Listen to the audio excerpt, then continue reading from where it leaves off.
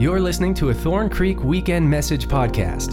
For more audio content and other resources, visit thorncreek.church/messages. Well, happy Father's Day. Can anybody relate to any of those comments? I can relate to a lot of them, and I'm like, oh my goodness, all dads go through this. Well, good to be at church, guys. God loves you. God cares about you. You're not here by accident. Turn to the person next to you and just tell them God loves you. God cares about you.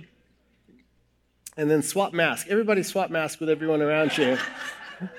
No, it's good. Welcome to everyone online who's watching online. Glad you are tuning in. So excited. Let's pray. God, thank you for your grace and your love. We humble ourselves before you. You're so good, God.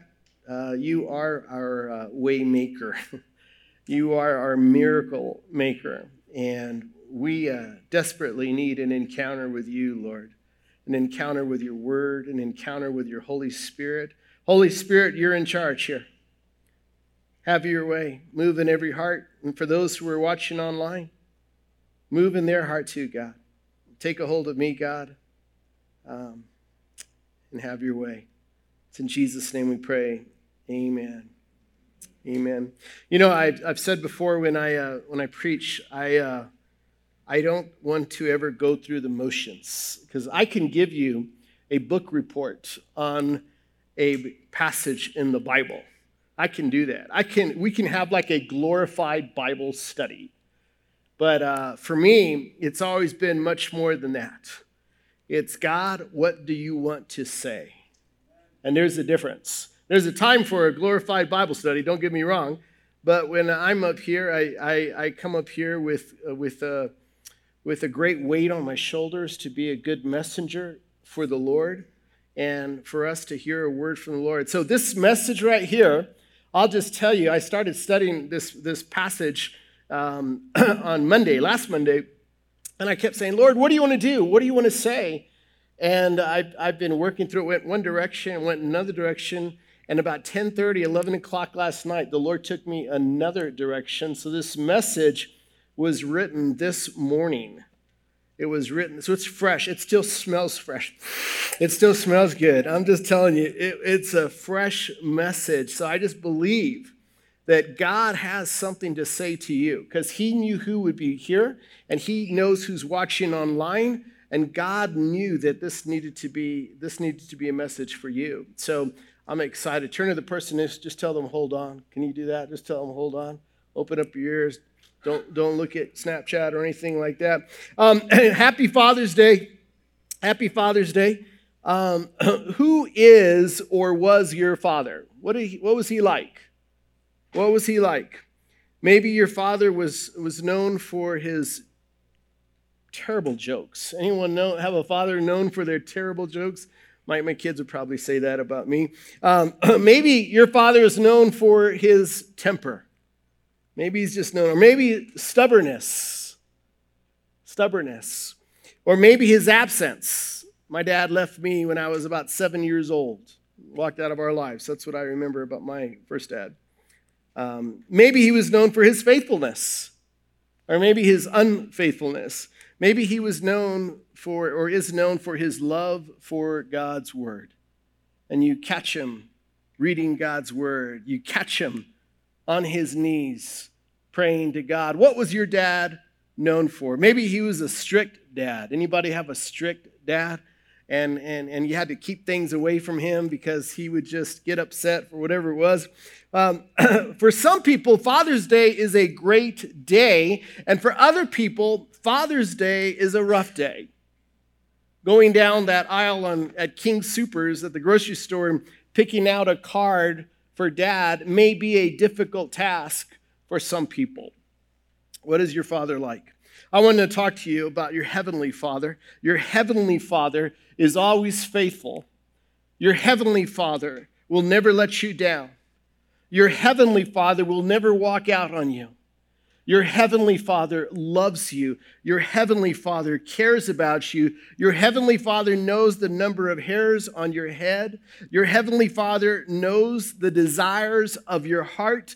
Your heavenly Father knows every day of your life and cares about the details of your life. Your heavenly Father wants you to cast all your burdens on him. He's a heavenly Father with big shoulders. He's a good God, and he's a loving God. That's your heavenly Father. Don't ever look at your earthly father and look at those things that maybe hurt and think, oh, well, that's how my heavenly Father is, because your heavenly Father is perfect. He's righteous. He's holy. He's forgiving. He's gracious, and he's powerful. That's your heavenly Father. When you look at the Bible and you look at dads, you find out pretty quickly that the Bible is full of fathers. Everything is about who's your daddy.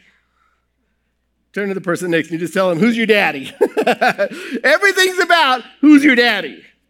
Because if your daddy was Father Abraham, then your daddy is known for his faith, right? If that's your daddy.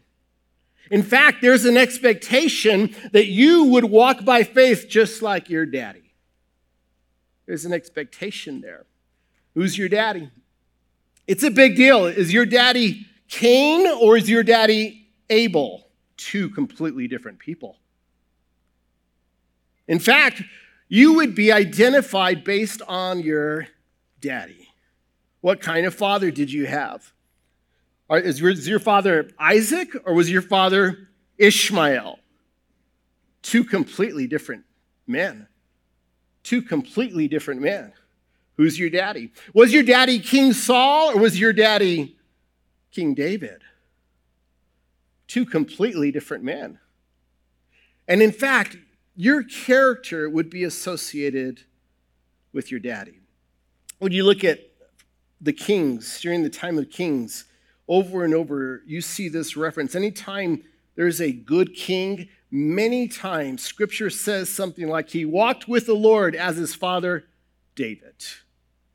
I mean, it said second generation, third generation, fourth generation. Could you imagine living your life in such a way that you were talked about in your second generation, third generation, fourth generation? Could you imagine having that kind of legacy? Think about that a little bit. You live your life in such a way, and they say, oh, he's just like his great-great-great-great-great-grandpa. Just like that. Man of God, man of faith, courageous. That's who he is. Who's your daddy? Who's your daddy? We're in this series called Out of Exile, and today we're talking about decisions, and I want to just recap just a little bit where we're at. I'm not going to go into detail like I did last week. You can tune into last week's message if you want to hear a little bit about it. But here's the timeline. I want to remind everyone of what's happening here. The timeline looks like this. It starts off with creation, and then we have our patriarchs, Abraham, Isaac, and Jacob, and it moves on to Exodus with Moses and conquest of the Promised Land, Judges. Then you've got all these kings, and then you have that suitcase there, and that's the exile right there, and that's where we're camping out right there. This is a time in Israel's history when they were going back home. They were exiled, and they were moved to this foreign land known as Babylon. And while they were in Babylon, they were there in Babylon for 70 years. Say 70 with me. 70. 70 years they were in Babylon because of their disobedience, because of their unfaithfulness. God evicted them out of the promised land and used this king named Nebuchadnezzar to get them out of the promised land. And for 70 years they're in this place. And now God's calling them back, and he uses another king named Cyrus, who's king of Persia.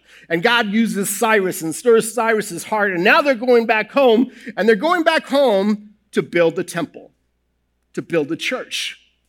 That's the purpose of them going back home, to worship God and to offer these sacrifices on this altar so they could experience the forgiveness of their sins. Now just think about that a little bit. The church was the nucleus of their community. It's just a little bit different from us today. If we're honest with ourselves, a lot of times church is not the nucleus of our home. It's not the nucleus of our life. It's not like that. And some people view church like a workout club or something like that. I know I should go, but I don't always go. Or they switch churches like they do cell phone providers or something. But during these days, in the Old Testament, the church was the nucleus of their faith life. It was everything. And they're going back and they're going to build. So you read about this story in Ezra. You read about it also in 1st and 2nd Chronicles, and particularly in Ezra and Nehemiah. Most Bible scholars, again, believe Ezra was the author of these books. And in Ezra, check this out. Ezra chapter 1, you see the story of King Cyrus, and King Cyrus saying, you need to go back. It's known as the Second Exodus. That's what it's known. So they're going back, but in Ezra chapter 2, they take names. In Ezra chapter 2, Ezra records the fathers who represent an entire household. And it's like this list of these are the guys who had courage to go back. These are the guys who went back. And every name is significant. Every name is significant. You know, when I was young in my faith and I started reading the Bible, anytime I came across a list of like Hebrew names, I would like skim through it because I couldn't pronounce them. But I wanted to get credit from God that I read it. You know what I'm saying? So I just like skimmed it. Anybody else do that kind of thing? You're like, I don't know what this says. And, you know, whatever it is, I don't know. Shit about a Hyundai. And I'm going to keep going. Whatever. And you just keep going. But here's what I've discovered as I've walked with God. These names are incredibly rich. These names are incredibly important. It's the who's who of the Hall of Fame of faith. That's what it is. In Ezra chapter 2, there's a total of 49,897 people that are represented in these head of households. 49,897. It's so cool. I mean, if you were part of one of these families, you can look at Ezra chapter 2 and say, that's me. That's my daddy right there. That's my granddaddy. We were one of those who obeyed God. That's us. And you see this list, and it's beautiful. I'm going to start at Ezra chapter 2, verse 1. It says, here is the list of the Jewish exiles of the provinces who returned from their captivity. King Nebuchadnezzar had deported them to Babylon. But now they returned to Jerusalem and the other towns in Judah where they originally lived, going back home. Their leaders were Zerubbabel, and that's the guy we're going to talk about today. Jeshua, it's actually Yeshua, that's Jesus right there. That's his Hebrew name. Nehemiah, Sariah, Reliah, Mordecai, not the same Mordecai of the other place in the Old Testament, Bilshan, Mispar, Bigvai, Rehum, and Banah. This is the number of the men of Israel who returned from exile. So here, there's like the 11 names that are like these are the spiritual leaders right here. And then he starts breaking down households. Now, I'm not going to read everything in here because, you might just zone out or something. I don't know. But verse 3, check it out. The family of Parash, it tells you a little number, how many people are associated with this father. 2,172.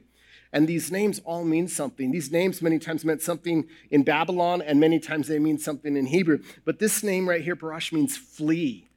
Could you imagine that was your name? That's what you were known for, a flea. It just doesn't sound like something you want to stomp on or something like. I don't want to be known as a flea of a dog. Verse 5, a guy named Ara, and he's known as a wild ox. That was his name. Verse 16, a guy named Ader, and he's known as Lefty. That's what he was known as, Lefty. I love this one, Bezai, in verse 17. He's known as in the shadow of God. And then another guy in verse 19, Hashem. Look at this. He's known for his broad nose. I was like, that's a great name. I like Gibar better, verse 20, because it means strong man.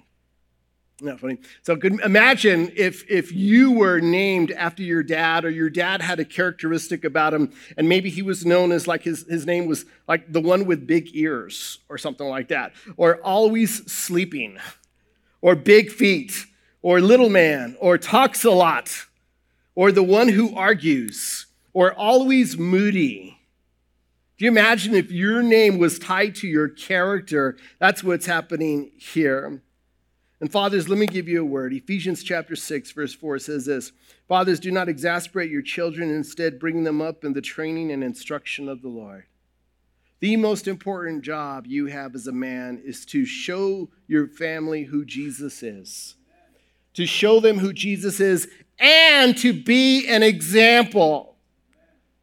Because if you're an example, then your words have more weight. If you're not an example, you just teach them how to be a hypocrite. You don't want to teach them how to be a hypocrite. You want to be an example in love and righteousness. You want to be an example as a man in God's word. There's one father I want to look at. Here he is, Zerubbabel. Zerubbabel was a descendant of King David, an actually ancestor of Jesus Christ. You read about him in Matthew.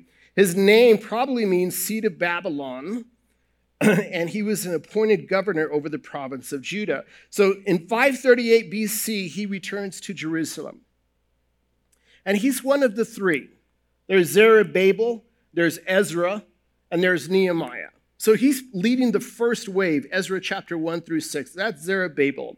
And in 536 BC, notice it's 2 years after they arrived in Jerusalem, 536 BC, he leads the construction of the temple.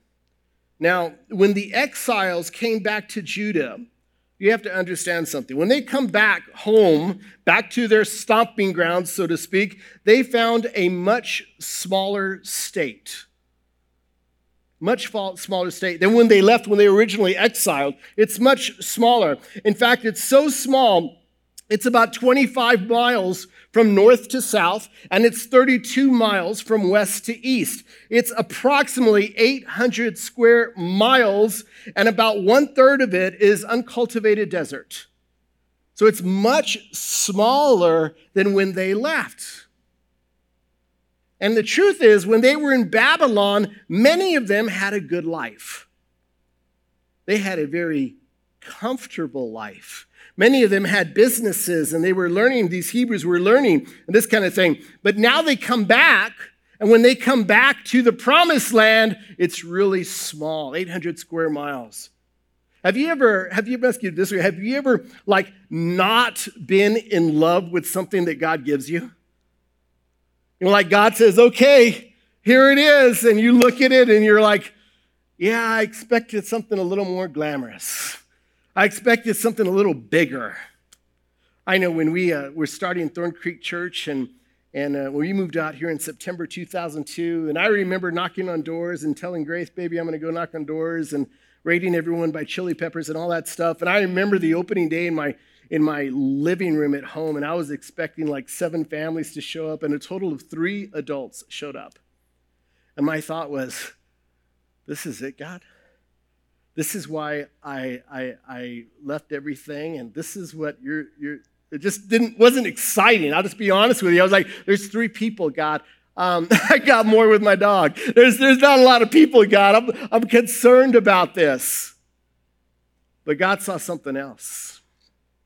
It was the beginning of something that I didn't see yet fully. It reminds me of the day when we were evicted from Westgate School, which is now Westgate School, and we were evicted, and we went from about 25,000 square feet to about 7,000 square feet. And the 7,000 square feet, all the floors were uneven. You know what I'm talking about. Some of you were there during those days. Floors were uneven. It was old. And we went from this 25,000 square feet to 7,000 square feet. And you can't help but to wonder sometimes, God, am I still in your plan? Are you still walking with me, God? Am I still in your plan? Because I'm looking at this, God, and I'm not real excited about it. But God can do things, and he sees things that we don't see. And it was that very building that we ended up selling, and we ended up buying property that's valued today close to $5 million. But I didn't see it the day. I didn't see it. Yeah, glory to God. I didn't see it that day when we walked into this little 7,000 square foot building. And I'm like, God, are you sure? Did you turn away just for a little bit, God? The Israelites leave Babylon, and they're coming back home, and it's much smaller than mom and dad talked about. And they're like, this is what all the fuss is about? This is it? Let me just give you a life lesson right here. Don't make decisions based on what is bigger. Make decisions based on what is God's will for your life. Don't make it about, if I make more money, then it's God's will. I've taken jobs like that and I was miserable. Do it based on God's will. It's not about the size of the house or the size of the car or the size of whatever. It's about God's will for your life. You trust him. Don't do that. Josephus, a Jewish historian, said this: many remained in Babylon being unwilling to leave their possessions. Unwilling to leave their possessions. The love of money is what? The root of all evil. The love of money. See, some people during this time, and even today, they fell in love with their possessions in Babylon. They fell in love with their life. They had a great yard, a manicured yard. They had wonderful land, and they had their life, and they had maybe home Bible studies, and it was comfortable. They had their possessions, and the idea of traveling 900 miles to go to this place called Jerusalem and start all over was not appealing to them. They knew God wanted them to go back, and God stirred the heart of King Cyrus, and there were some people living in Babylon that said, I don't know. It's not for me. I don't think so. I think I'll just stay right here. And I want you to hear this. Don't ever let your level of comfort be the determining factor for being obedient to God. So many times we make decisions on what church we go to based on comfort, what job I have based on comfort, who I'm with based on comfort, whether I'll serve here based on comfort. Don't let comfort be the driving factor in your obedience to God. God has not called you to a life of comfort. He's called you to a life of obedience and sacrifice and trust in him. And we're very self-centered by nature. We tend to look at ourselves. It's just the way we are. And I want you to hear this also.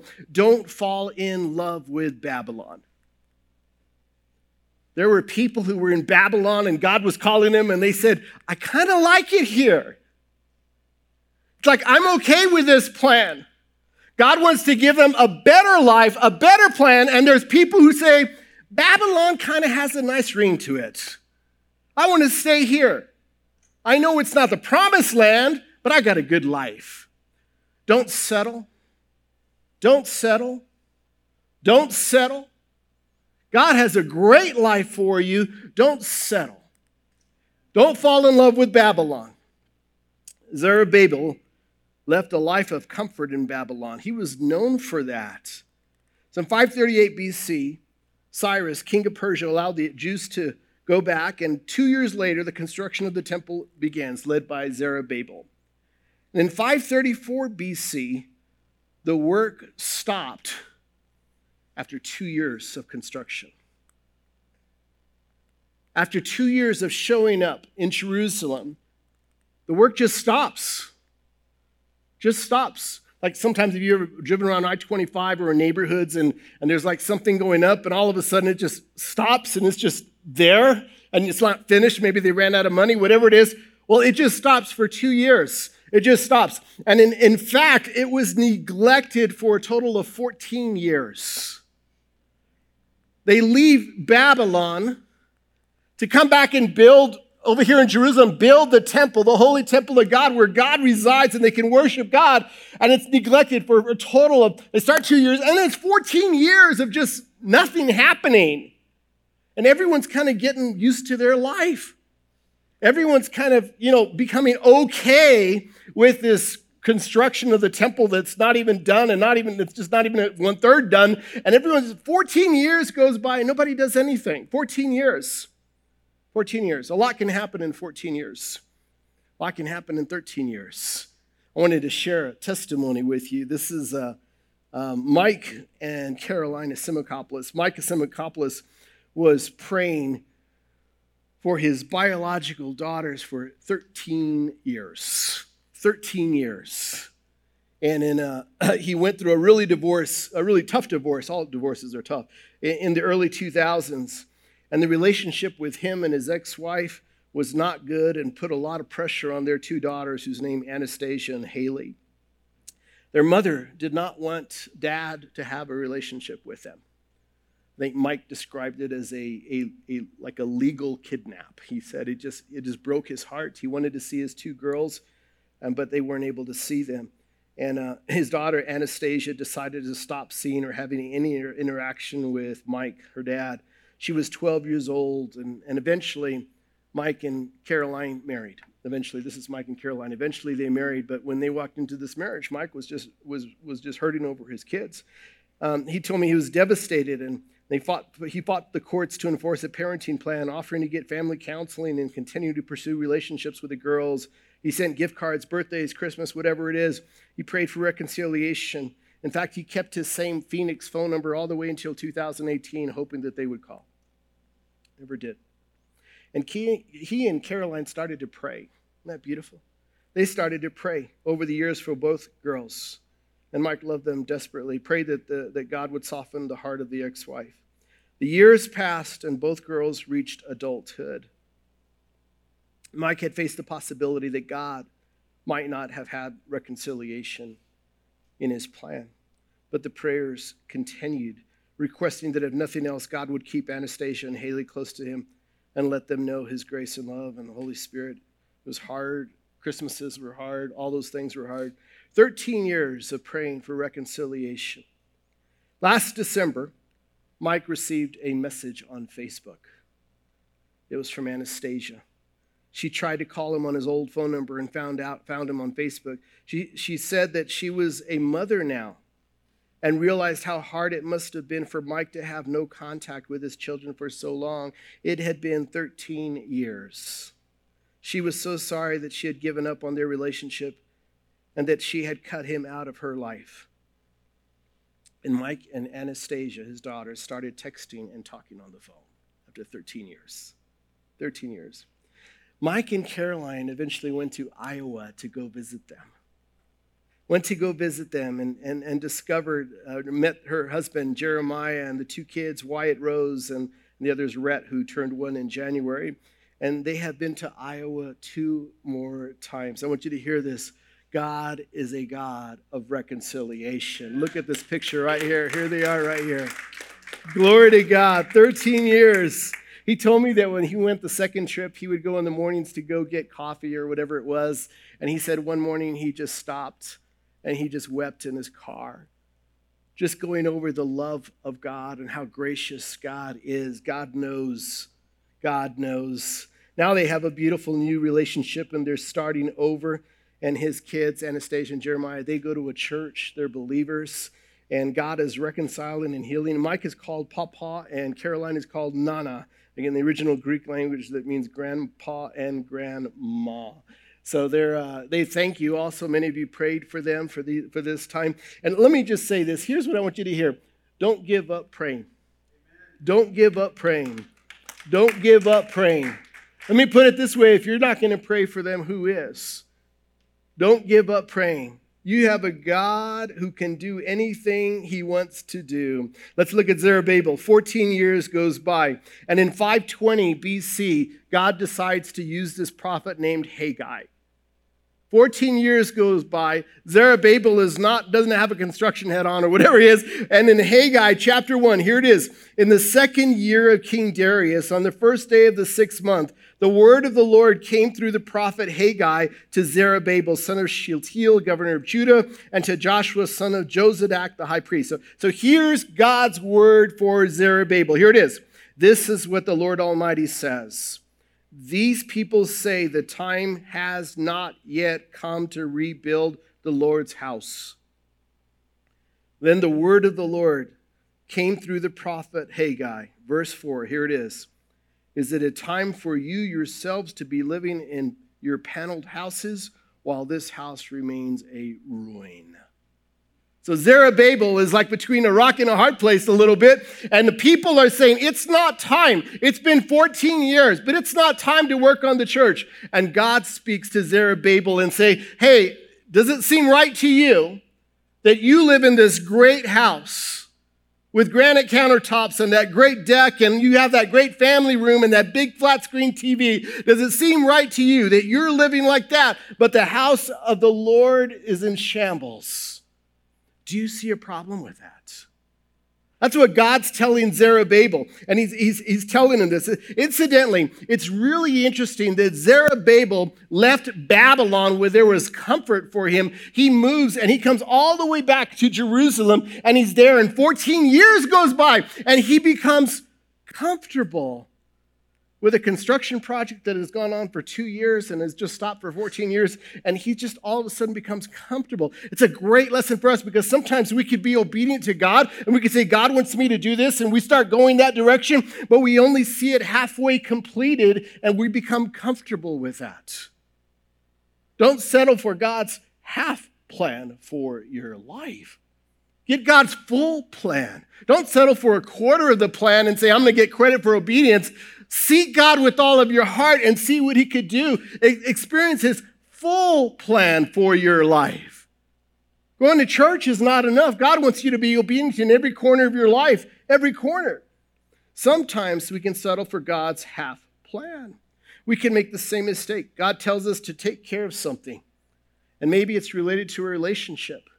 Maybe it's related to something else, a bad habit or a character issue or a giving issue or whatever it is, or serving God. And we just say, you know what? I know God wants me to take care of that, but look what I've done already. I know God wants me to, but you know what? I'll take care of it later. I'll deal with that area later. He knows my heart.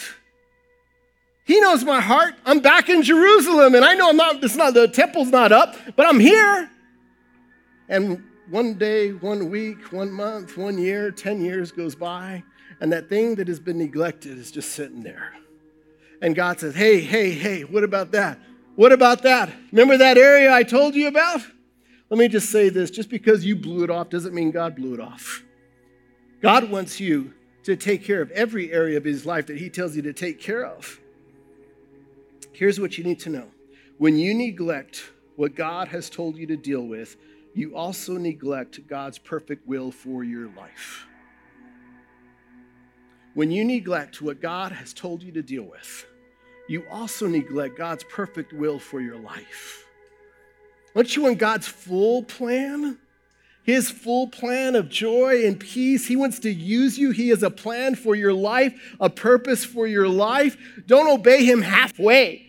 Don't say, well, I'm here in Jerusalem. I don't know how, don't reason within yourself. God tells you to take care of that relationship. You need to get out of it, or you need to stop looking at that, or whatever it is. Obey God fully, because if you obey God fully, he shows you his perfect and full plan, and he uses you in ways that you never imagined, and there's complete healing with that as well.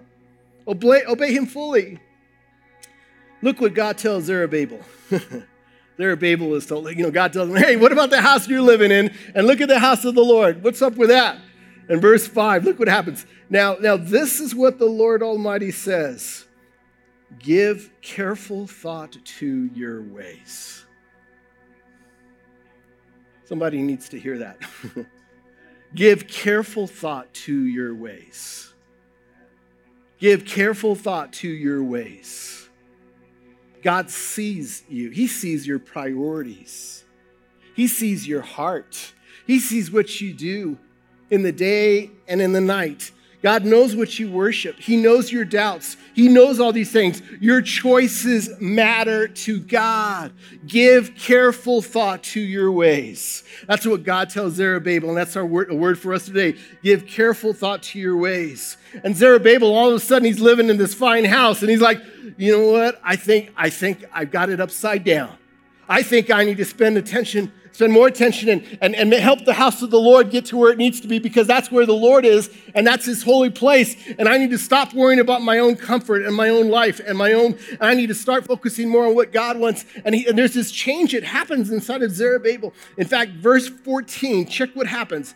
So the Lord stirred up the spirit of Zerubbabel, son of Shealtiel, governor of Judah. Stirred up the spirit.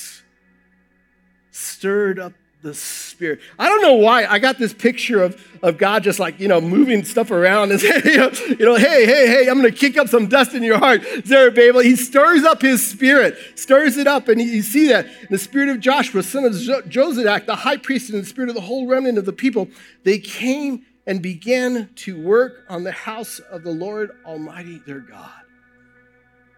There's nothing greater than having an encounter with the Spirit of God. Some of you, that needs to be your prayer. God, stir up my heart. God, stir up my heart. Because here's the truth of the matter. There's times where if God doesn't stir up your heart, you will continue to live with half obedience in your life and convince yourself that it's okay. Eventually, Zerubbabel, he was walking by that construction site 14 years. Eventually, he just didn't even notice it was there anymore. God stirred up the spirit of Zerubbabel. He stirred it up. Zechariah comes in. And God uses the prophet of Zechariah to teach Zerubbabel a lesson. In verse 6, here it is. Then he said to me, this is what the Lord says to Zerubbabel. It is not by force, nor by strength, but by my Spirit, says the Lord of heaven's armies. See, God is teaching Zerubbabel something. He said, it's not by force. Other versions say, not by might, but by my Spirit, says the Lord. And he's teaching Zerubbabel something. It's an incredible word for us. It's not by your might. It's not by your strength. It's not by your force. It's not by your intellect. It's not by your mind. It's not by your will. It's not by your voice. It is by the Spirit of the Lord. There are certain things, certain battles you will have in life that require the Spirit of the Lord. In fact, the greatest things you will do in this world will be a partnership. It'll be the Spirit of the Lord working in and through you. Don't you want to be part of something bigger than yourself? Don't you want to have a life that can't be explained unless you talk about the Spirit of the Lord? A supernatural life. That kind of life. Your greatest battles you face in life will need the Spirit of God. Then the Lord tells Zerubbabel this.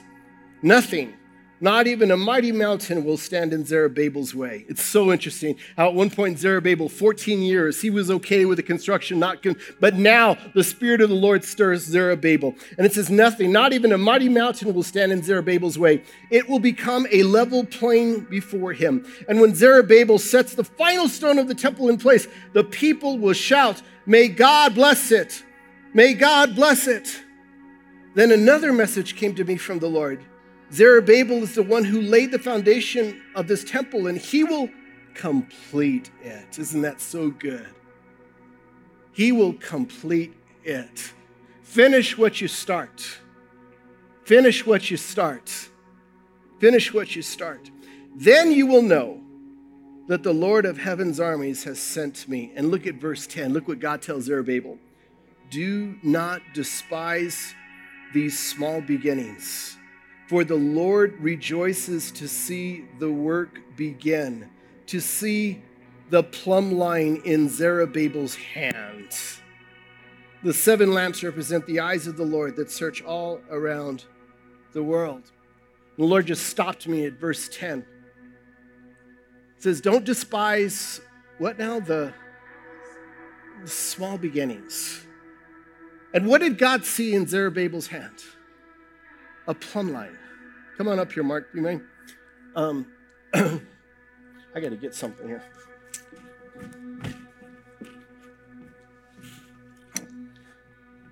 I got a plumb line here. Here's what happened, Zerubbabel. He has this plumb line in his hand. And what he's doing, he's going to the construction site. And he's starting to measure for the church. He's starting to take note of how far he has to go, and he measures like this, and maybe he could go this way a little, Mark, and he measures maybe like this, and he's getting measurements and this kind of thing, and go back this way, Mark, and he's getting measurements, and maybe he's going this way, I don't know. But he's measuring, he has a plumb line in his hand. And God sees this plumb line in his hand, and it makes God's heart rejoice. Thanks, brother, you can just drop it. It makes God's heart rejoice. God sees it. And in God's eyes, this is a big deal. And you might think, oh, it's a small thing. I'm just going to get measurements. But God sees this plumb line in Zerubbabel's hands. And he's like, yes, it's starting again. I know what's going to happen. The temple's going to go up. The temple's going to go up. And the word God gives him is, do not despise these small beginnings. It's an incredible word for us. Do not despise the small beginnings. For you, maybe your plumb line might be, you say, you know what, today I'm going to read one verse today in the Bible. And you might think that's not a big deal, but in God's eyes, you've got a plumb line in your hand. And he's like, it's the beginning. It's the start. Or you say, I'm going to pray today. I normally don't do this, but I'm going to pray. And God sees it's your plumb line. He sees it and he says, oh, this is great. This is going to happen. Or maybe it's that small decision where you say, I'm going to delete that app, or I'm not going to look at that video game anymore, or I'm not going to go to this site anymore. And you think it's not a real big deal, but in God's eyes, it's the beginning of a great thing. It's that small thing where you say, I'm going to go ahead and start to give, or I'm going to start working out, whatever it is, or I'm going to go to church, or I'm going to take this one step, and you think, don't underestimate the small beginnings, because small beginnings lead to great things. And God is saying, look, you're small, but I see it. And Scripture says that God actually rejoices. It makes his heart happy. He's excited. He rejoices because it's the beginning of obedience. It's the beginning of faithfulness. It's the beginning for you to be the person God has called you to be. And God's like, oh, this is so exciting. I see him. He's got a plumb line in his hand. I'm so excited. Look at him. He got a Bible. That's awesome. I'm so excited. He's in church. He never goes to church. I'm so excited. And it thrills the heart of God. Don't underestimate the small beginnings. They're big deals. They're big deals. That's all I got, guys. God loves you. God cares about you. I want to give you an opportunity to turn to the Lord. Maybe you're here, maybe you're online, and you need to turn to Jesus. This is your chance to do that. I want to pray for you. Some of you need to pick up a plumb line. Some of you need the Spirit of the Lord to stir your hearts. Wherever you're at, just let God have his way. Let's pray. God, thank you for your grace. Thank you, God. You're so good. I'm grateful you're the God of reconciliation. I'm grateful, God, that you don't give up on us. I'm grateful, God, for you in so many ways. And if you need to ask Jesus into your heart, just say, Jesus, I ask you to come into my heart, be my Lord, be my Savior. Forgive me for my sins. I give you my life. Others of you might need to turn away from the God of comfort. Maybe God is calling you out to be obedient. Just say, God, stir my heart. Stir my heart, God. Give me a new desire to seek you with all my heart. Give me a new desire, God, to read your word. Others of you might need to say, God, I want to complete what you've asked me to start. I don't want to be okay with half obedience. I don't want to neglect your will for my life. So have your way in and through me, God. Thank you, God, for your love and grace. Thank you, God, for your faithfulness. I just praise you, Jesus, because I recognize who you are. And we love you, God. We love you, Father. It's in Jesus' name we pray. Amen. Each year, thousands of Thorn Creek Church messages are downloaded for free. This ministry is generously supported by Thorn Creek Church members and listeners like you. If you'd like to support this ministry, please consider making a tax-deductible donation by visiting thorncreek.church/give.